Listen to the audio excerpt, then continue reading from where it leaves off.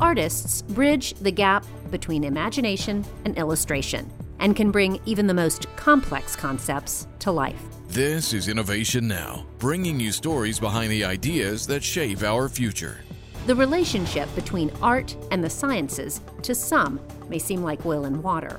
But scientists and engineers understand the artistic process all too well as they coax new theories and technologies into existence. And the collaboration between scientists and artists has a history almost as old as NASA itself. In 1961, public interest in space exploration was increasing rapidly after Alan Shepard became the first American in space. The then NASA administrator, James Webb, recognized the power of artistic expression. He established the NASA Art Program as a way to use art to emotionally capture NASA's past and future events. Since its beginning, famous artists including Norman Rockwell, Robert Rauschenberg, Andy Warhol, and Annie Leibovitz have all worked with the NASA Art Program.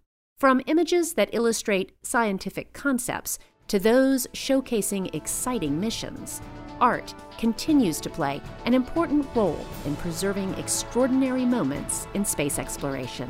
For Innovation Now, I'm Jennifer Pulley. Innovation Now is produced by the National Institute of Aerospace through collaboration with NASA.